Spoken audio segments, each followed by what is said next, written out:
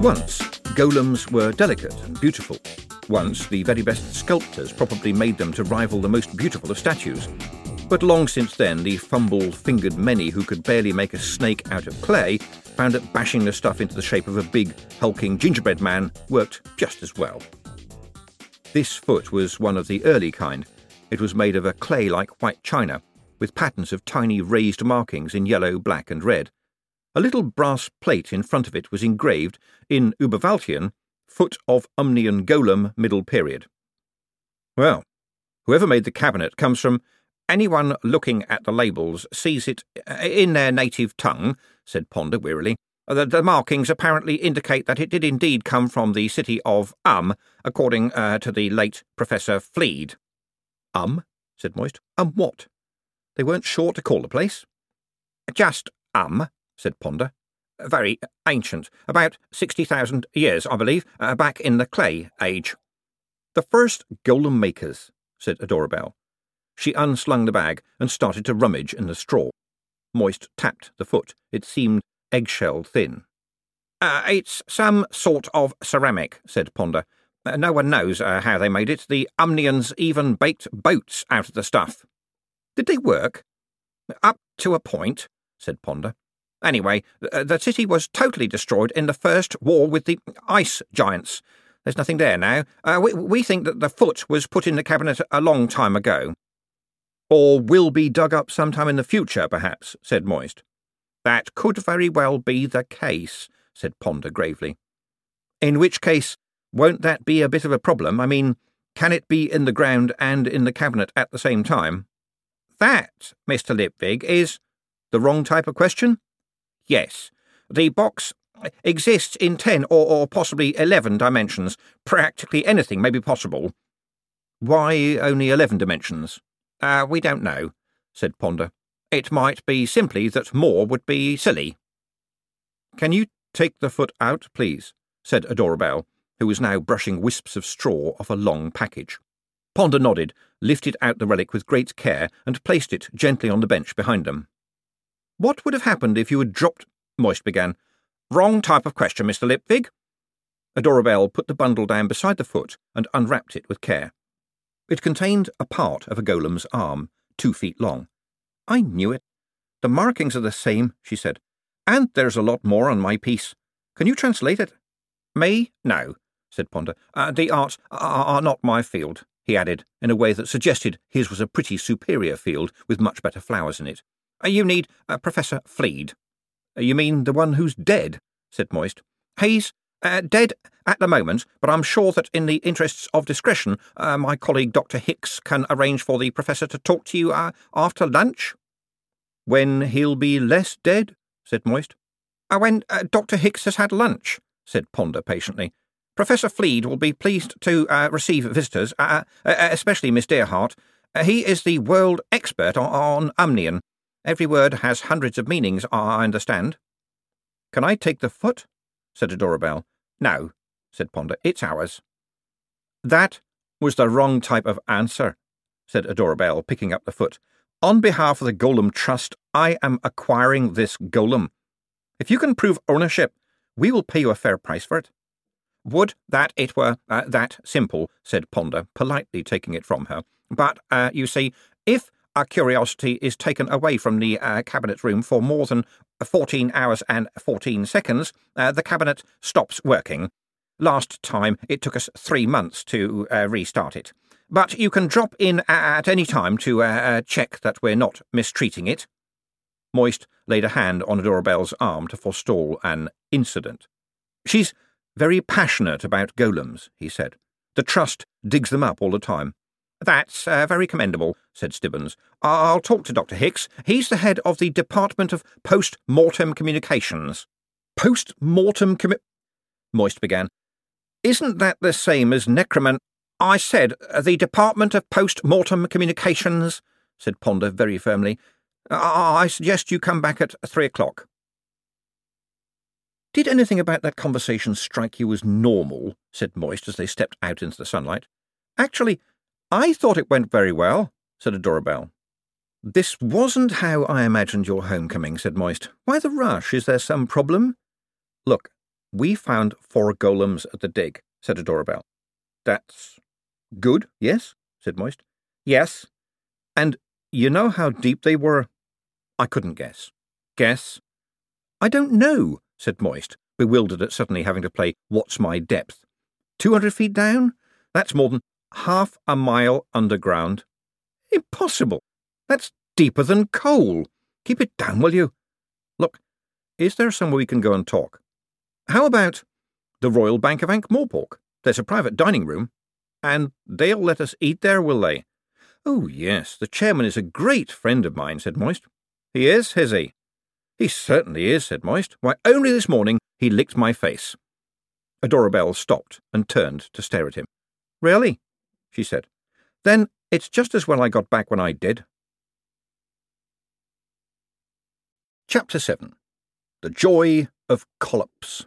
Mr. Bent goes out to lunch. The Dark Fine Arts. Amateur Thespians, Avoidance of Embarrassment by. The Pen of Doom. Professor Fleed gets cosy. Lust comes in many varieties. A hero of banking. Cribbins's cup runneth over. The sun shone through the window of the bank's dining room onto a scene of perfect pleasure. You should sell tickets, said a doorbell dreamily, with her chin in her hands. People are depressed, would come here and go away cured. It's certainly hard to watch it happening and be sad, said Moist. It's the enthusiastic way he tries to turn his mouth inside out, said a doorbell. There was a gulp from Mr. Fusspot as the last of the sticky toffee pudding went down. He then turned the bowl over, hopefully, in case there was any more. There never had been, but Mr. Fusspot was not a dog to bow down to the laws of causality. So, said a doorbell, a mad old lady, all right, a very astute mad old lady, died and gave you her dog, which sort of wears this bank on its collar. And you've told everyone that gold is worth less than potatoes. And you broke a dastardly criminal out of your actual death row. He's in the cellar designing bank notes for you. You've upset the nastiest family in the city. People are queuing to join the bank because you make them laugh. What have I missed? I think my secretary is, getting sweet on me. Well, I say secretary. She's sort of assumed that she is. Some fiancés would have burst into tears or shouted. A doorbell burst out laughing. And she's a golem, said Moist. The laughter stopped. That's not possible. They don't work that way. Anyway, why should a golem think he's female? It's never happened before. I bet there haven't been many emancipated golems before. Besides, why should he think he's male? And she bats her eyelashes at me. Well, that's what she thinks she's doing, I think. The counter girls are behind this. Look, I'm serious. Trouble is, so is she. I'll have a word with him. Or, as you say, her. Good. The other thing is, there's this man. Amesbury poked his head around the door. He was in love. Would you like some more minced collops, miss? He said, waggling his eyebrows, as if to indicate that the joy of minced collops were a secret known only to a few. Fortunately, this is the case. You've still got more, said a doorbell, looking down at her plate. Not even Mr. Fusspot could have cleaned it better, and she'd already cleaned it twice. Do you know what they are? Said Moist, who'd settled again for an omelette made by Peggy. Do you? No, nor do I. But my granny used to make them, and they are one of my happiest childhood memories, thank you very much. Don't spoil it. A doorbell beamed at the delighted chef. Yes, please, Amesbury. Just a little more, then. And could I just say that the flavour could really be brought out by just a touch of You are not eating, Mr. Bent, said Cosmo. Perhaps a little of this pheasant. The chief cashier looked around nervously, uneasy in this grand house full of art and servants. I want to make it clear that my loyalty to the bank is beyond question, Mr. Bent. Of course, Cosmo pushed a silver tray toward him. Do eat something, now you have come all this way. But you are hardly eating at all, Mr. Cosmo, just bread and water. I find it helps me think. Now, what was it you wanted to... They all like him, Mr. Cosmo. He just talks to people and they like him. And he's really set on dismissing gold. Think of it, sir. Where would we find true worth? He says it's all about the city, but that puts us at the mercy of politicians. It's trickery again. "A little brandy would do you good, I think," said Cosmo. "And what you say is solid gold truth, but where is our way forward?" Bent hesitated. He did not like the Lavish family. They crawled over the bank like ivy, but at least they didn't try to change things, and at least they believed in gold. And they weren't silly. Malvolio Bent had a definition of silly that most people would have considered a touch on the broad side. Laughter was silly. Theatricals, poetry, and music were silly. Clothes that weren't grey, black, or at least of undyed cloth were silly. Pictures of things that weren't real were silly. Pictures of things that were real were unnecessary. The ground state of being was silliness, which had to be overcome with every mortal fibre. Missionaries from the stricter religions would have found in Malvolio Bent an ideal convert, except that religion was extremely silly. Numbers were not silly. Numbers held everything together, and gold was not silly. The Lavishes believed in counting and in gold. Mr. Lipvig treated numbers as if they were something to play with, and he said gold was just lead on holiday. That was more than silly. It was inappropriate behaviour, a scourge that he had torn from his breast after years of struggle. The man had to go. Bent had worked his way up the echelons of the bank over many years, fighting every natural disadvantage, and it hadn't been to see this person make a mockery of it all. No. "A man came to the bank again today," he said. "He was very odd, and he seemed to know Mr. Lipvig, but he called him Albert Spangler, and talked as if he knew him from long ago, and I think Mr. Lipvig was upset at that. Name of Cribbins, or so he called himself. Very old clothes, very dusty. He made out he was a holy man, but I don't think so." "And that was what was odd, was it?" No, Mr. Cosmo. Just call me Cosmo, Malcolm. We surely needn't stand on ceremony." "Yes," said Malvolio Bent. "Well, no, it wasn't that. It was his teeth. They were those dine chewers, and they moved and rattled when he spoke, causing him to slurp." "Ah, the old type with the springs," said Cosmo. "Very good. And Lipvig was annoyed." "Oh, yes. And the strange thing was, he said he didn't know the man, but he called him by name." Cosmo smiled. "Yes, that is strange. And the man left?" "Well, yes, sir, Mr. Cosmo," said Bent. And then I came here." "You have done very well, Matthew. Should the man come in again, could you please follow him and try to find out where he is staying?" "If I can, sir, Mr. Cosmo." "Good man." Cosmo helped Bent out of his chair, shook his hand, waltzed him to the door, opened the door, and ushered him out all in one smooth balletic movement. "Hurry back, Mr. Bent. The bank needs you," he said, closing the door. "He's a strange creature, don't you think, Drumknot?" I wish he'd stopped doing that, heretofore thought. Does he think he's veterinary? What do they call those fishes that swim alongside sharks, making themselves useful so they don't get eaten? That's me. That's what I'm doing. Just hanging on because it's much safer than letting go. "How would veterinary find a badly dressed man new to the city with ill-fitting teeth, Drumknot?" said Cosmo. $50 a month and all found, thought heretofore, snapping out of a brief marine nightmare. "Never forget it, and in another few days you're free." "He makes much use of the Beggars' Guild, sir," he said. "Ah, of course. See to it." "There will be expenses, sir." "Yes, Drumknot, I'm conscious of the fact. There are always expenses. And the other matter?" "Soon, sir, soon. This is not a job for Cranberry, sir. I'm having to bribe at the highest level," heretofore coughed. "Silence is expensive, sir." Moist escorted Adora Bell back to the university in silence. But the important thing was that nothing was broken and no one was killed. Then, as if reaching a conclusion after much careful thought, Adora Bell said, "I worked in a bank for a while, you know, and hardly anyone got stabbed. I'm sorry, I forgot to warn you, and I did push you out of the way in time. I must admit that the way you threw me to the floor quite turned my head. Look, I'm sorry, okay, and so is Amesbury. And now, will you tell me what all this is about? You found 4 golems, right? Have you brought them back?" "No. The tunnel collapsed before we got down that far." I told you they were half a mile down under millions of tons of sand and mud. For what it's worth, we think there was a natural ice dam up in the mountains which burst and flooded half the continent. The stories about say it was destroyed in a flood, so that fits. The golems were washed away with the rubble, which ended up against some chalk cliffs by the sea. How did you find out they were down there? It's nowhere. The usual way. One of our golems heard one singing. Imagine that. It's been underground for 60,000 years.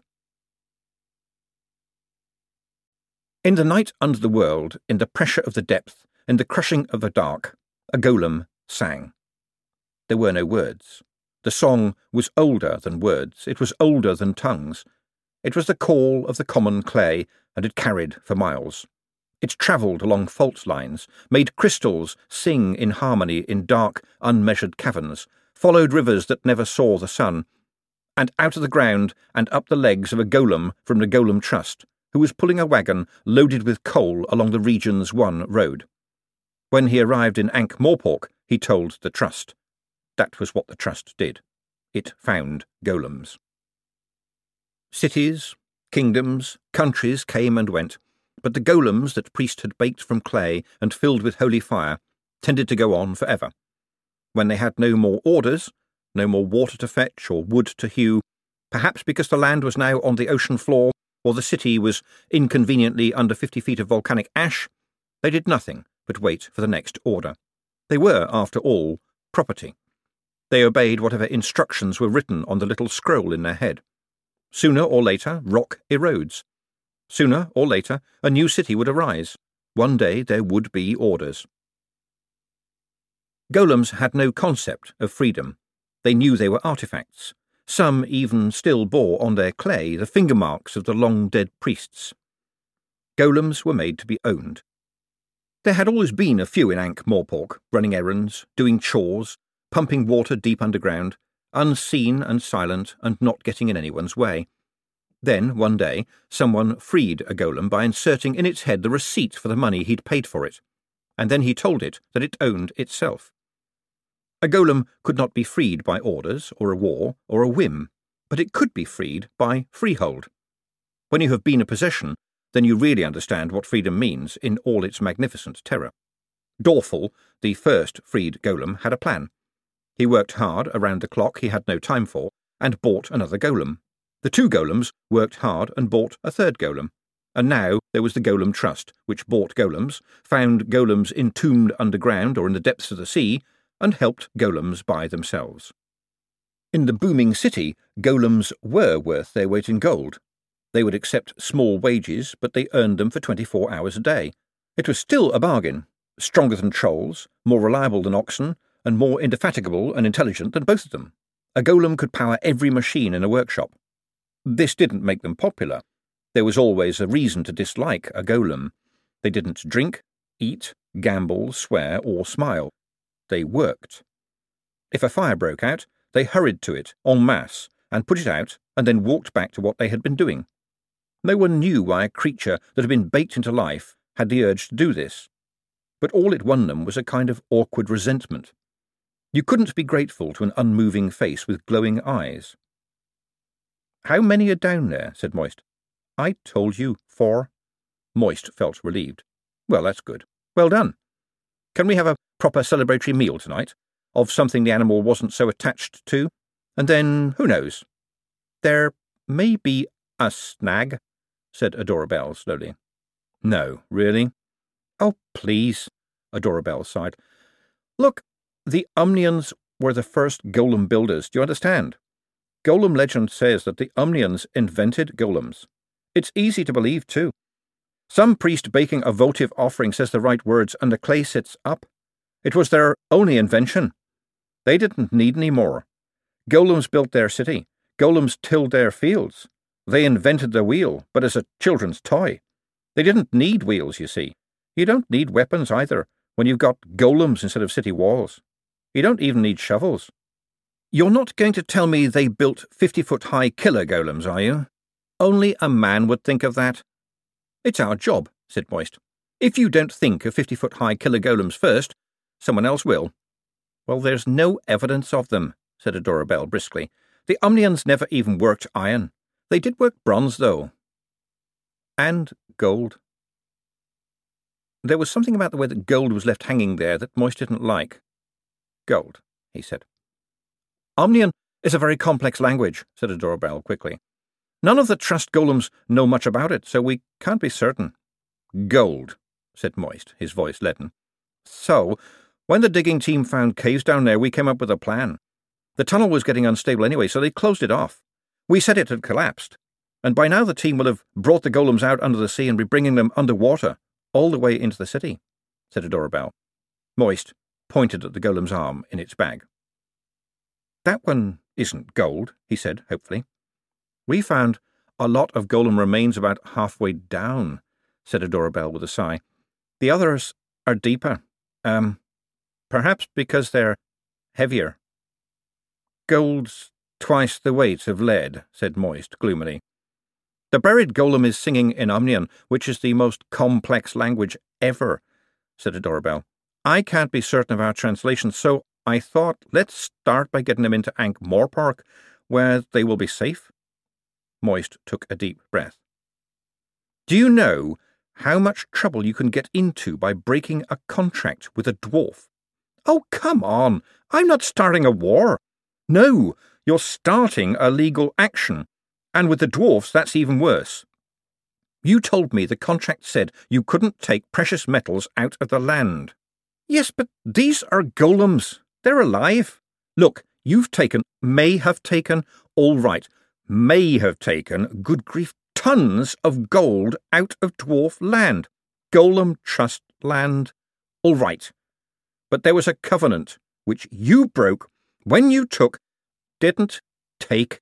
It walked off by itself," said Adora Bell calmly. "For heaven's sake! Only a woman could think like this. You think because you believe there's a perfectly good justification for your actions, the legal issues don't matter. And here am I, this close to persuading people here that a dollar doesn't have to be round and shiny, and I'm finding that at any minute 4 big, shiny, beaming golems are going to stroll into town, waving and glittering at everybody." "There's no need to get hysterical," said Adora Bell. "Yes, there is. What there isn't a need for is staying calm." "Yes, but that's when you come alive, right? That's when your brain works best. You always find a way, right? And there was nothing you could do about a woman like that. She just turned herself into a hammer, and you ran right into her. Fortunately." They'd reached the entrance to the university. Above them loomed the forbidding statue of Alberto Malik, the founder. It had a chamber pot on its head. This had inconvenienced the pigeon which, by family tradition, spent most of its time perched on Alberto's head, and now wore on its own head a miniature version of the same pottery receptacle. Must be rag week again, thought Moist. Students, eh? Love them or hate them, you're not allowed to hit them with a shovel. "Look, golems or not, let's have dinner tonight, just you and me up in the suite. Amesbury would love it. He doesn't often get a chance to cook for humans, and it'd make him feel better. He'll do anything you want, I'm sure." Adora Bell gave him a lopsided look. "I thought you'd suggest that, so I ordered sheep's head. He was overjoyed." "Sheep's head," said Moist gloomily. "You know I hate food that stares back. I won't even look a sardine in the face." "He promised to blindfold it." "Oh, good." "My granny made a wonderful sheep's head mould," said Adora Bell. "That's where you use pig's trotters to thicken the broth, so that when it gets cold you know, sometimes there's such a thing as too much information," said Moist. "This evening, then. Now let's go and see your dead wizard. You should enjoy it. There's bound to be skulls." There were skulls. There were black drapes. There were complex symbols drawn on the floor. There were spirals of incense from black thuribles. And in the middle of all this, the head of post-mortem communications, in a fearsome mask, was fiddling with a candle. He stopped when he heard them come in, and straightened up hurriedly. "Oh, you're early," he said, his voice somewhat muffled by the fangs. "Sorry, it's the candles. They should be cheap tallow for the proper black smoke, but wouldn't you know it, they've given me beeswax. I told them just dribbling is no good to me. Acrid smoke is what we want, or what they want, anyway. Sorry, John Hicks, head of department. Ponder has told me all about you." He took off the mask and extended a hand. The man looked as though he tried, like any self-respecting necromancer, to grow a proper goatee beard, but owing to some basic lack of malevolence, it had turned out a bit sheepish. After a few seconds, Hicks realised why they were staring and pulled off the fake rubber hand with the black fingernails. "I thought necromancy was banned," said Moist. "Oh, we don't do necromancy here," said Hicks. "What made you think that?" Moist looked around at the furnishings, shrugged and said, "Well, I suppose it first crossed my mind when I saw the way the paint was flaking off the door, and you can still just see a crude skull and the letters Ancient history, said Hicks quickly. "We are the Department of Post-Mortem Communications. Necromancy, on the other hand, is a very bad form of magic done by evil wizards. And since you are not evil wizards, what you are doing can't be called necromancy." "Exactly." "And, what defines an evil wizard?" said Adora Bell. "Well, doing necromancy would definitely be there right on top of the list." "Could you just remind us what you are going to do?" "We're going to talk to the late Professor Fleed," said Hicks. "Who is dead?" "Yes?" "Very much so. Extremely dead." "Isn't that just a tiny bit like necromancy?" "Ah, but, you see, for necromancy you require skulls and bones and a general necropolitan feel," said Dr. Hicks. He looked at their expressions. "Ah, I see where you're going wrong," he said with a little laugh that cracked a bit around the edges. "Don't be deceived by appearances. I don't need all this. Professor Fleed does. He's a bit of a traditionalist, and wouldn't get out of his urn for anything less than the full rite of souls, complete with the dread mask of summoning." He twanged a fang. "And that's the dread mask of summoning, is it?" said Moist. The wizard hesitated for a moment before saying, "Of course." "Only it looks just like the dread sorcerer mask they sell in Boffo's shop in 10th Egg Street," said Moist. "Excellent value at $5, I thought." "I think you must be mistaken," said Hicks. "I don't think so," said Moist. "You left the label on." Where?" The "I'm not a necromancer at all" snatched up the mask and turned it over in his hands, looking for... He saw Moist's grin and rolled his eyes. "All right, yes," he muttered. "We lost the real one. Everything gets lost round here. You just wouldn't believe it. They're not clearing up the spells properly. Was there a huge squid in the corridor?" "Not this afternoon," said Adora Bell. Yes, what's the reason for the squid?" "Oh, let me tell you about the squid," said Hicks. "Yes?" "You don't want to know about the squid." "We don't." "Believe me. Are you sure it wasn't there?" "It's the sort of thing you notice," said Adora Bell. "With any luck, that one's worn off then," said Hicks, relaxing. "It really is getting impossible. Last week, everything in my filing cabinet filed itself under W. No one seems to know why." "And you were going to tell us about the skulls," said Adora Bell. "All fake," said Hicks. "Excuse me?" The voice was dry and crackly and came from the shadows in the far corner. "Apart from Charlie, of course," Hicks added hurriedly. "He's been here forever." "I'm the backbone of the department," said the voice, a shade proudly. "Look, shall we get started?" said Hicks, rummaging in a black velvet sack. "There are some hooded black robes on a hook behind the door. They're just for show, of course, but post-mortem communications is all about theatre, really. Most of the people we communicate with are wizards, and frankly, they don't like change." "We're not going to do anything ghoulish, are we?" said Adora Bell, looking at a robe doubtfully. "Apart from talk to someone who's been dead for 300 years, said Moist. He was not naturally at ease in the presence of skulls. Humans have been genetically programmed not to be ever since monkey times because, A, whatever turned that skull into a skull might still be around, and you should head for a tree now, and B, skulls look like they're having a laugh at one's expense. "Don't worry about that," said Hicks, taking a small ornamental jar out of the black bag and polishing it on his sleeve. "Professor Fleed willed his soul to the university. He's a bit crabby, I have to say, but he can be cooperative if we put on a decent show." He stood back. "Let's see. Grizzly candles, circle of Namareth, glass of silent time, the mask, of course, the curtains of, curtains, and—" here he put a small box down beside the bottle, "the vital ingredients." "Sorry, do you mean all those expensive-sounding other things aren't vital?" said Moist. "They're more like scenery. said Hicks, adjusting the hood. "I mean, we could all sit around reading the script out loud, but without the costumes and scenery, who'd want to turn up? Are you interested in the theatre at all?" he added in a hopeful voice. "I go when I can," said Moist guardedly, because he recognised the hope in the man's voice. "You didn't by any chance see 'Tis Pity She's an Instructor in Unarmed Combat at the Little Theatre recently? It was put on by the Dolly Sisters Players?" No, I'm afraid not." "I played Sir Andrew Fartswell," said Dr. Hicks, in case Moist was due a sudden attack of recollection. "Oh, that was you, was it?" said Moist, who'd met actors before. "Everyone at work was talking about it." I'm okay as long as he doesn't ask which night they talked about, he thought. There's always one night in every play when something hilariously dreadful happens. But he was lucky. An experienced actor knows when not to push his luck. Instead, Hicks said, "Do you know ancient languages?" "I can do basic droning," said Moist. "I can speak formal Golem." "Is that ancient enough for you?" said Adora Bell, and made Moist's spine tingle.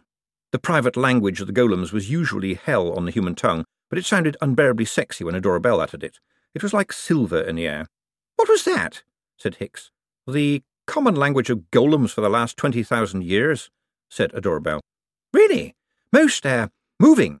We'll begin." In the counting-house, no one dared to look up as the desk of the chief cashier rumbled around on its turntable like some ancient tumbrel. Papers flew under Malvolio Bent's hands, while his brain drowned in poisons and his feet treadled continually to release the dark energies choking his soul. He didn't calculate, not as other men saw it. Calculation was for people who couldn't see the answer turning gently in their head. To see was to know. It always had been. The mound of accumulated paperwork dwindled as the fury of his thinking racked him. There were new accounts being opened all the time, and why? Was it because of trust, probity, an urge toward thrift? Was it because of anything that could be called worth? No. It was because of Lipvig. People whom Mr. Bent had never seen before and hoped never to see again were pouring into the bank, their money in boxes, their money in piggy banks, and quite often their money in socks. Sometimes they were actually wearing the socks. And they were doing this because of words. The bank's coffers were filling up because the wretched Mr. Lipvig made people laugh and made people hope. People liked him. No one had ever liked Mr. Bent, as far as he was aware. Oh, there had been a mother's love and a father's arms, the one chilly, the other too late. But where had they got him? In the end, he'd been left alone. So he'd run away and found the grey caravan and entered a new life based on numbers and on worth and solid respect. And he'd worked his way up, and yes, he was a man of worth, and yes, he had respect. Yes, respect. Even Mr. Cosmo respected him. And now here was Lipvig. And who was he? No one seemed to know, except for the suspicious man with the unstable teeth. One day there was no Lipvig, next day he was the Postmaster General, and now he was in the bank, a man whose worth was in his mouth, and who showed no respect for anyone. And he made people laugh, and the bank filled up with money. "And did the Lavishes lavish anything on you?" said a familiar little voice in his head. It was a hated little part of himself that he had beaten and starved and punched back into its wardrobe for years. It wasn't the voice of his conscience. He was the voice of his conscience. It was the voice of the mask. "No," snapped Bent. Some of the nearest clerks looked up at the unaccustomed noise and then hurriedly lowered their heads for fear of catching his eye. Bent stared fixedly at the sheet in front of him, watching the numbers roll past. Rely on the numbers. They didn't let you down. Cosmo doesn't respect you, you fool, you fool. You have run their bank for them and cleaned up after them. You made, they spent, and they laugh at you. You know they do. Silly Mr. Bent with his funny walk. Silly, silly, silly. Get away from me, get away, he whispered. The people like him because he likes them. No one likes Mr. Bent. But I have worth. I have value. Mr. Bent pulled another worksheet toward himself and sought solace in its columns. But he was pursued. Where was your worth and value when you made the numbers dance, Mr. Bent? The innocent numbers. You made them dance and somersault and cartwheel when you cracked your whip. And they danced into the wrong places, didn't they? Because Sir Joshua demanded his price. Where did the gold dance off to, Mr. Bent? Smoke and mirrors. No! In the counting-house, All the pens ceased moving for a few seconds before scribbling again with frantic activity. Eyes watering with shame and rage, Mr. Bent tried to unscrew the top from his patent fountain pen. In the muted silence of the banking hall, the sound of the green pen being deployed had the same effect as the sound of the axeman sharpening his blade.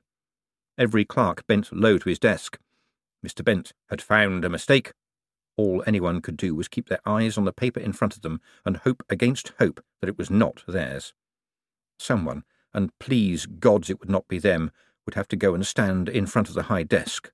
They knew that Mr. Bent did not like mistakes. Mr. Bent believed that mistakes were the result of a deformity of the soul. At the sound of the pen of doom, one of the senior clerks hurried to Mr. Bent's side. Those workers who risked being turned to water by the ferocity of Mr. Bent's stare essayed a quick glance and saw her being shown the offending document. There was a distant tut-tut sound. Her tread, as she came down the steps and crossed the floor, echoed in deadly, praying silence. She did not know, as she scurried, button boots flashing, to the desk of one of the youngest and newest clerks, that she was about to meet a young man who was destined to go down in history as one of the great heroes of banking. The dark organ music filled the department of post-mortem communications. Moist assumed it was all part of the ambiance, although the mood would have been more precisely obtained if the tune it was playing did not appear to be cantata and fugue for someone who has trouble with the pedals. As the last note died, after a long illness, Dr. Hicks spun around on the stool and raised the mask. "Sorry about that. I have two left feet sometimes. Could you both just chant a bit while I do the mystic waving, please? Don't worry about words. Anything seems to work if it sounds sepulchral enough." As he walked around the circle, chanting variants on ooh and rah, Moist wondered how many bankers raised the dead during the course of an afternoon. Probably not a high number. He shouldn't be doing this, surely. He should be out there making money. Al's clamp must have finished the design by now. He could be holding his first note in his hands by tomorrow. And then there was damn Cribbins, who could be talking to anyone. True, the man had a rap sheet as long as a roller towel, but the city worked by alliances, and if he met up with the Lavishes, then Moist's life would unravel all the way back to the gallows. "In my day, we at least hired a decent mask," growled an elderly voice. "I say, is that a woman over there?" A figure had appeared in the circle without any bother or fuss apart from the grumbling. It was, in every respect, the picture of a wizard, robed, pointy-hatted, bearded, and elderly, with the addition of a silvery monochrome effect over all and some slight transparency. "Ah, Professor Fleed," said Hicks. "It's kind of you to join us." "You know, you brought me here, and it's not as if I had anything else to do," said Fleed. He turned back to Adora Bell, and his voice became pure syrup. "What is your name, my dear?" "Adora Bell, dear heart." The warning tone of voice was lost on Fleed. "How delightful," he said, giving her a gummy smile.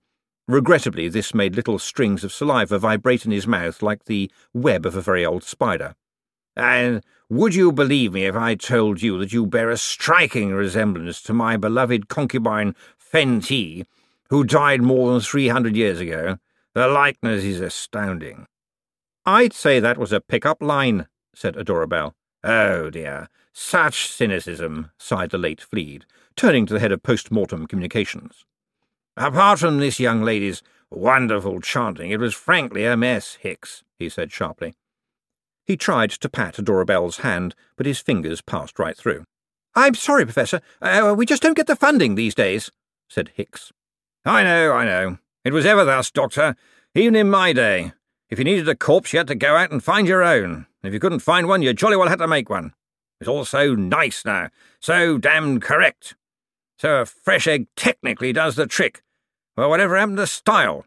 They tell me they've made an engine that can think now, but of course the fine arts are always the last in the queue. So I'm brought to this. One barely competent post-mortem communicator, and two people from central groaning. "Necromancy is a fine art," said Moist. "None finer, young man. Get things just a tiny bit wrong, and the spirits of the vengeful dead may enter your head via your ears and blow your brains out down your nose." The eyes of Moist and Adora Bell focused on Dr. Hicks like those of an archer on his target. He waved his hands frantically and mouthed, "Not very often." "What is a pretty young woman like you doing here, said Fleed, trying to grab Adorabelle's hand again. "I'm trying to translate a phrase from Omnian," she said, giving him a wooden smile and absent-mindedly wiping her hand on her dress. "Are women allowed to do that sort of thing these days? What fun! One of my greatest regrets, is that when I was in possession of a body, I didn't let it spend enough time in the company of young ladies." Moist looked around to see if there was any kind of emergency lever. There had to be something, if only in the event of nasal brain explosion. He sidled up to Hicks. "It's going to go really bad in a moment," he hissed. "It's all right. I can banish him to the undead zone in a moment," Hicks whispered. "That won't be far enough if she loses her temper. I once saw her put a stiletto heel right through a man's foot while she was smoking a cigarette. She hasn't had a cigarette for more than 15 minutes, so there's no telling what she'll do." But Adorabelle had pulled the golem's arm out of her bag, and the late Professor Fleed's eyes twinkled with something more compelling than romance. Lust comes in many varieties. He picked up the arm. That was the second surprising thing, and then Moist realised that the arm was still there by Fleed's feet, and what he was lifting was a pearly, tenuous ghost. "Ah, part of an Omnian golem," he said. "Bad condition, immensely rare. Probably dug up on the site of yes?" "Possibly," said Adorabelle. Possibly, eh?" said Fleed, turning the spectral arm around. "Look at the wafer thinness. Light as a feather, but strong as steel while the fire's burned within. There's been nothing like them since." "I might know where such fires still burn," said Adorabelle. "After 60,000 years, I think not, madam." "I think otherwise." She could say things in that tone of voice and turn heads. She projected absolute certainty. Moist had worked hard for years to get a voice like that. "Are you saying an Omnian golem has survived?" "Yes. 4 of them, I think," said Adorabelle. "Can they sing?" "At least one can." "I'd give anything to see one before I die," said Fleed. Moist began. Figure of speech, said Fleed, waving a hand irritably. "I think that could be arranged," said Adorabelle. "In the meantime, we've transcribed their song into Bodley's phonetic runes." She dipped into her bag and produced a small scroll. Fleed reached out, and once again an iridescent ghost of the scroll was now in his hands. "It appears to be gibberish," he said, glancing at it, "although I have to say that Omnian always does at first glance. I shall need some time to work it out. Omnian is entirely a contextual language. Have you seen these golems?" "No. Our tunnel collapsed. We can't even talk to the golems who are digging anymore. Song doesn't travel well under salt water, but we think they're unusual golems." "Golden, probably," said Fleed, the words leaving a thoughtful silence in their wake. Then Adorabelle said, "Oh." Moist shut his eyes. On the inside of the lids, the gold reserves of Ankh-Morpork walked up and down, gleaming. "Anyone who researches finds the golden golem legend," said Fleed. 60,000 years ago, some witch doctor sitting by a fire made a clay figure and worked out how to make it live, and that was the only invention they ever needed. Do you understand? They even had horse golems. Did you know that? No one has ever been able to create one since. Yet the Omnians never worked iron. They never invented a spade or the wheel. Golems herded their animals and spun their cloth. The Omnians did make their own jewellery, though, which largely consisted of scenes of human sacrifice badly executed in every sense of the word. They were incredibly inventive in that area. A theocracy, of course," he added with a shrug. "I don't know what it is about stepped pyramids that brings out the worst in a god. Anyway, yes, they did work gold. They dressed their priests in it. Quite possibly they made a few golems out of it. Or equally, the golden golems was a metaphor referring to the value of golems to the Omnians. When people wish to express the concept of worth, gold is always the word of choice." "Isn't it just?" murmured Moist. "Or it is simply a legend without foundation. Exploration of the site has never found anything except a few fragments of broken golems," said Fleed, sitting back and making himself comfortable on empty air. He winked at Adorabelle. "Perhaps you looked elsewhere. One story tells us that upon the death of all the humans, the golems walked into the sea." The question mark hung in the air like the hook it was. "What an interesting story," said Adorabelle, poker-faced. Fleed smiled. I will find the sense of this message. Of course you will come and see me again tomorrow. You make eternity bearable. Moist didn't like the sound of that, whatever it was.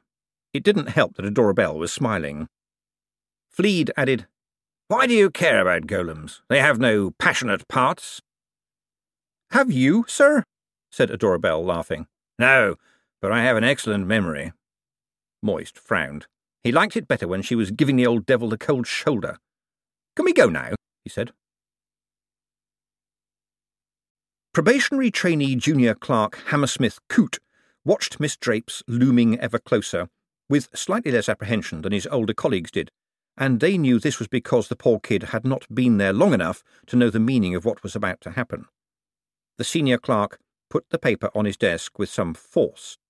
The total had been ringed around in green ink, which was still wet. Mr. Bent, she said, with a tincture of satisfaction, says you must do this again, properly. And because Hammersmith was a well-brought-up young man, and because this was only his first week in the bank, he said, Yes, Miss Drapes, took the paper neatly, and set to work. There were many different stories told about what happened next. In years to come, clerks measured their banking experience in how close they were when the thing happened. There were disagreements on what was actually said. Certainly there was no violence, no matter what some of the stories implied. But it was a day that brought the world, or at least that part of it that included the counting house, to its knees. Everyone agreed that Hammersmith spent some time working on the percentages. They say he produced a notebook, a personal notebook, which was an offence in itself, and did some work in it. Then, after, some say 15 minutes, some say nearly half an hour, he walked back to the desk of Miss Drapes and declared, I'm sorry, Miss Drapes, but I can't find where the mistake is. I have checked my workings and believe my total is correct. His voice was not loud, but the room went silent. In fact, it was more than silent. The sheer straining of hundreds of ears meant spiders spinning cobwebs near the ceiling wobbled in the oral suction. He was sent back to his desk to do it again and don't waste people's time.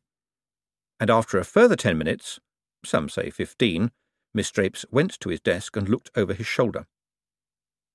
Most people agree that after half a minute or so, she picked up the paper, pulled a pencil from the tight bun on the back of her head, ordered the young man out of his seat, sat down, and spent some time staring at the numbers.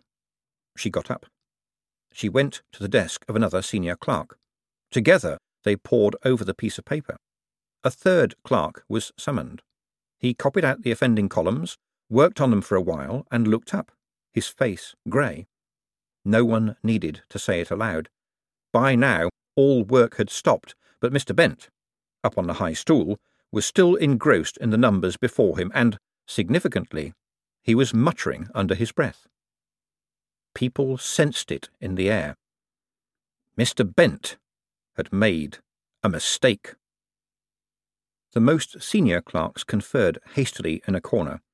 There was no higher authority that they could appeal to. Mr. Bent was the higher authority, second only to the inexorable Lord of Mathematics. In the end, it was left to the luckless Miss Drapes, who so recently had been the agent of Mr. Bent's displeasure, to write on the document, I'm sorry, Mr. Bent, I believe the young man is right. She slipped this at the bottom of a number of working sheets that she was delivering to the in-tray, dropped it in as the tray rumbled past, and then the sound of her little boots echoed as she rushed, weeping, the length of the hall to the ladies' restroom, where she had hysterics. The remaining members of the staff looked around warily, like ancient monsters who can see a second sun getting bigger in the sky but have absolutely no idea what they should do about it. Mr. Bent was a fast man with an in-tray, and by the look of it, there were about 2 minutes or less before he was confronted with the message. Suddenly, and all at once, they fled for the exits. "And how was that for you?" said Moist, stepping out into the sunlight.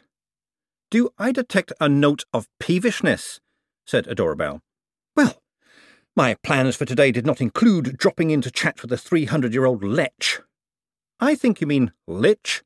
And anyway, he was a ghost, not a corpse. He was leching." "All in his mind," said Adora Bell. "Your mind too. Normally you go crazy if people try to patronise you." "True. But most people aren't able to translate a language so old that even golems can hardly understand a tenth of it. Get a talent like that, and it could be you getting the girls when you're 3 centuries dead. You were just flirting to get what you wanted. A doorbell stopped dead in the middle of the square to confront him. And? You flirt with people all the time. You flirt with the whole world. That's what makes you interesting. Because you're more like a musician than a thief. You want to play the world, especially the fiddly bits. And now I'm going home for a bath. I got off the coach this morning, remember? This morning, said Moist, I found that one of my staff had swapped the mind of another of my staff with that of a turnip. Was that good? Said Adorabelle. I'm not sure. In fact, I'd better go and check. Look, we've both had a busy day. I'll send a cab at 7:30, all right? Cribbins was enjoying himself. He'd never been much for reading up until now. Oh, he could read, and write too, in a nice, cursive script that people thought was quite distinguished. And he'd always liked the Times for its clear, readable font, and had, with the aid of some scissors and a pot of paste, often accepted its assistance in producing those missives that attract attention not by fine writing, but by having the messages set out in cut-out words and letters, and even whole phrases if you were lucky. Reading for pleasure had passed him by, however. But he was reading now, oh yes, and it was extremely pleasurable, goodness yes. It was amazing what you could find if you knew what you were looking for. And now all his hog's watches were about to come at once. "A cup of tea, Reverend?" said a voice by his side. It was the plump lady in charge of the Times's back issues department, who had taken to him as soon as he doffed his hat to her. She had the slightly wistful, slightly hungry look that so many women of a certain age wore when they decided to trust in gods because of the absolute impossibility of continuing to trust in men. "Why, thank you, sister," he said, beaming. "And is it not written, the eleemosynary cup is more worthy than the thrown hen?" Then he noticed the discreet little silver ladle pinned to her bosom, and that her earrings were 2 tiny spatulas. The holy symbols of Anoia, yes. He'd just been reading about Anoia in the religious pages. All the rage these days, thanks to the help of young Spangler. Started out way down the ladder as the goddess of things that get stuck in drawers, but the talk in the religious pages was that she was being tipped for goddess of lost causes, a very profitable area. Very profitable indeed for a man with a flexible approach, but, and he sighed inwardly, it was not such a good idea to do business when the god in question was active, in case Anoia got angry and found a new use for a spatula. Besides, he'd soon be able to put all that behind him. What a clever lad young Spangler had turned out to be, smarmy little devil. This wasn't going to be over quick, oh no. This was going to be a pension for life, and it'd be a long, long life, or else. "Is there anything more I can get you, Reverend?" said the woman anxiously. "My cup runneth over, sister," said Cribbins. The woman's anxious expression intensified. "Oh, I'm sorry, I hope it hasn't gone on the—" Cribbins carefully put his hand over the cup. "I meant that I am more than satisfied," he said. And he was. It was a bloody miracle, that's what it was. If Om was going to hand them out like this, he might even start believing in him. And it got better the more you thought about it, Cribbins told himself, as the woman hurried away. How'd the kid done it? There must have been cronies. The hangman, for one. A couple of jailers. Reflectively, he removed his false teeth with a twang, swilled them gently in the tea, patted them dry with his handkerchief, and wrestled them back into his mouth a few seconds before footsteps told him the woman was returning. She was positively vibrating with genteel courage. "Excuse me, Reverend, but can I ask a favour?" she said, going pink. Cribbins turned his back, and against a chorus of snaps and twings, dragged the wretched dentures around the right way. Damned things! Why'd he ever bother to leave them out of the old man's mouth, he'd never know. "I do beg your pardon, sister. A little dental mishap there," he murmured, turning back and dabbing at his mouth. "Pray continue." "It's funny you should say that, Reverend," said the woman, her eyes bright with nervousness, "because I belong to a small group of ladies who run, well, a God of the Month club. That is, we pick a god and believe in him, Or her, obviously, or it, although we draw the line at the ones with teeth and too many legs, and the foreign ones, of course, and then we pray to them for a month, and then we sit down and discuss it. Well, there's so many, aren't there? Thousands. We've not really considered Om, though, but if you would care to give us a little talk next Tuesday, I'm sure we'll be happy to give him a jolly good try. Springs pinged as Cribbins gave her a huge smile. What is your name, sister? He asked. Berenice, she said. Berenice Hauser. No longer using the bastard's name. Very wise, thought Cribbins. What a wonderful idea, Berenice, he said. I would consider it a pleasure. She beamed. There wouldn't be any biscuits, would there, Berenice? Cribbins added. Miss Hauser blushed. I believe I have some chocolate one somewhere, she volunteered, as if letting him in on a big secret. May Annoyer rattle your drawers, sister, said Cribbins to her retreating back. Wonderful, he thought, as she bustled off, blushing and happy. He tucked his notebook into his jacket and sat back and listened to the ticking of the clock on the wall and the gentle snores of the beggars, who were the normal habitués of this office on a hot afternoon. All was peaceful, settled, organised, just like life ought to be. It was going to be the gravy boat for him from this day forward, if he was very, very careful. Moist ran down the lengths of the vaults toward the brilliant light at the far end. There was a tableau of peacefulness. Hubert was standing in front of the glooper, occasionally tapping a pipe. Igor was blowing some curious glass creation over his little forge, and Mr. Clamp, formerly known as Owlswick Jenkins, was sitting at his desk with a faraway look on his face. Moist sensed the doom ahead. Something was wrong. It might not be even a particular thing, it was just a sheer platonic wrongness, and he did not like Mr. Clamp's expression at all. Nevertheless, the human brain, which survives by hoping from one second to another, will always endeavour to put off the moment of truth. Moist approached the desk, rubbing his hands together. "How's it going then, Mr. Clamp?" he said. "Finished it yet, have we?" "Oh, yes," said Clamp, a strange, mirthless little smile on his face. "Here it is." On the desk in front of him was the other side of the first proper dollar bill ever to be designed. Moist had seen pictures quite like it, but they had been when he was 4 years old, in nursery school. The face of what was presumably meant to be Lord Vetinari had 2 dots for eyes and a broad grin. The panorama of the vibrant city of Ankh-Morpork appeared to consist of a lot of square houses with a window, all square, in each corner and a door in the middle. "I think it's one of the best things I've ever done," said Clamp. Moist patted him convivially on the shoulder and then marched toward Igor, who was already looking defensive. "What have you done to that man?" said Moist. "I have made him a well-balanced personality, no longer beset with anxieties, fears, and the demons of paranoia," said Igor.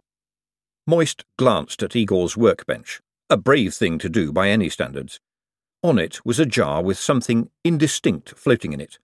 Moist looked closer, another minor act of heroism when you were in an Igor-rich environment. It was not a happy turnip. It was blotchy. It was bouncing gently from one side of the jar to another, occasionally turning over. "I see," said Moist. "But it would appear, regrettably, that by giving our friend the relaxed and hopeful attitude toward life of, not to put too fine a point on it, a turnip, you have also given him the artistic abilities of, and I have no hesitation in using the term again, a turnip." "But he is much happier in himself," said Igor. "Granted, but how much of himself is, and I really don't wish to keep repeating myself here, of a root vegetable-like nature?" Igor considered this for some time. "As a medical man, sir," he said, "I must consider what is best for the patient. At the moment, he is happy and content, and has no cares in the world. Why would he give up all this for a mere facility with a pencil?" Moist was aware of an insistent bonk, bonk. It was the turnip banging itself against the side of the jar. "That is an interesting and philosophical point," he said, once again looking at Clamp's happy yet somewhat unfocused expression. "But it seems to me that all those nasty little details were what made him, well, him." The frantic banging of the vegetable grew louder. Igor and Moist stared from the jar to the eerily smiling man. "Igor, I'm not sure you know what makes people tick." Igor gave an avuncular little chuckle. "Oh, believe me, sir." "Igor," said Moist. "Yes, master," said Igor gloomily. "Go and fetch the damn wires again, will you?" "Yes, master." Moist got back upstairs again to find himself in the middle of a panic. A tearful Miss Drapes spotted him and clicked over at speed. "It's Mr. Bent, sir. He just rushed out yelling. We can't find him anywhere." "Why are you looking?" said Moist, and then realised he said it aloud. "I meant, what is the reason for you looking?" The story unfolded. As Miss Drapes talked, Moist got the impression that all the other listeners were getting the point, and he wasn't. "So, OK. He made a mistake," he said. "No harm done, is there? It's all been sorted out, right? A bit embarrassing, I dare say." "But," he reminded himself, "an error is worse than a sin, isn't it?" "But that's just plain daft," his sensible self pointed out. He could have said something like, "You see, even I can make a mistake through a moment's inattention. We must be forever vigilant." Or he could have said, "I did this on purpose to test you." Even school teachers know that one. I can think of half a dozen ways to wriggle out of something like that. But then I'm a wriggler. I don't think he's ever wriggled in his life. "I hope he hasn't done something silly," said Miss Drapes, fishing a crumpled handkerchief out of a sleeve. Something silly, thought Moist. That's the phrase people used when they were thinking about someone jumping into the river or taking the entire contents of the medicine box in one go. Silly things like that. "I've never met a less silly man," he said. "Well, we've always wondered about him, to be honest," said a clerk. "I mean, he's in at dawn, and one of the cleaners told me he's often in here late at night." What?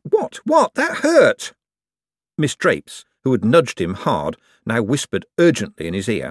The man deflated and looked awkwardly at Moist. "Sorry, sir, I spoke out of turn," he mumbled. "Mr. Bent is a good man, Mr. Litwig," said Miss Drapes. "He drives himself hard." "Drives all of you hard, it seems to me," said Moist. This attempt at solidarity with the labouring masses didn't seem to hit the mark. "If you can't stand to eat, get off the pot, that's what I say," said a senior clerk, and there was a general murmur of agreement.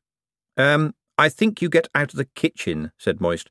"Get off the pot is the alternative when—" "Half the chief cashiers in the Plains have worked in this room," said Miss Drapes, "and quite a few managers now. And Miss Lee, who's deputy manager of Apsley's Commercial Bank in Stow-Let, she got the job because of the letter Mr. Bent wrote. Bent trained, you see. That counts for a lot. If you've got a reference from Mr. Bent, you can walk into any bank and get a job with a snap of your fingers. And if you stay, the pay here is better than anywhere," a clerk put in. "He told the board if they want the best, they'd have to pay for it." "Oh, he's demanding," said another clerk. "But I hear they're all working for a human resources manager at Pipeworth's Bank now, and if it comes to that, I'll take Mr. Bent any day of the week. At least he thinks I'm a person. I was hearing where she was timing how long people spent in the privy." "They call it time and motion study," said Moist. "Look, I expect Mr. Bent just wants to be alone for a while. Who was he yelling at? The lad who made a mistake? Or didn't make it, I mean." "That was young Hammersmith," said Miss Drapes. "We sent him home because he was in a bit of a state. And no, he wasn't really shouting at him. He wasn't really shouting at anybody. He was—" She paused, searching for a word. "Gibbering," said the clerk who had spoken out of turn, giving the turn another twist. "And you don't all have to look at me like that. You all heard him, and he looked as though he'd seen a ghost." Clerks were wandering back into the counting-house in ones and twos. They'd searched everywhere, was the general agreement, and there was a strong support for the theory that he'd gone out through the mint, it being rather busy in there with all the work still going on. Moist doubted it. The bank was old, and old buildings have all sorts of crannies, and Mr. Bent had been here for— "How long has he been here?" he wondered aloud. The general consensus was, since the mind of man can remember, but Miss Drapes, who seemed for some reason to have made herself well informed on the subject of Malvolio Bent, volunteered that it was 39 years, and he got a job when he was 13 by sitting on the steps all night until the chairman came to work and impressing him with his command of numbers. He went from messenger boy to chief cashier in 20 years. "Speedy," said Moist. "Never had a day off for illness either," Miss Drapes concluded. "Well, perhaps he's entitled to some now," said Moist. "Do you know where he lives, Miss Drapes?" "Mrs. Cake's boarding house." "Really? That's a bit—" Moist stopped and chose from a number of options. "Low rent, isn't it?" "He says that as a bachelor it meets his needs," said Miss Drapes, and avoided Moist's gaze. Moist could feel the day slipping away from him, but they were all staring at him. There was only one thing he could say if he was to maintain his image. "Then I think I ought to see if he's gone there," said Moist. Their faces broke into smiles of relief. He added, "But I think that one of you should come with me. After all, you know him." "It looks as though I don't," he thought. "I'll fetch my coat," said Miss Drapes. The only reason that her words came out at the speed of sound was that she couldn't make them go any faster.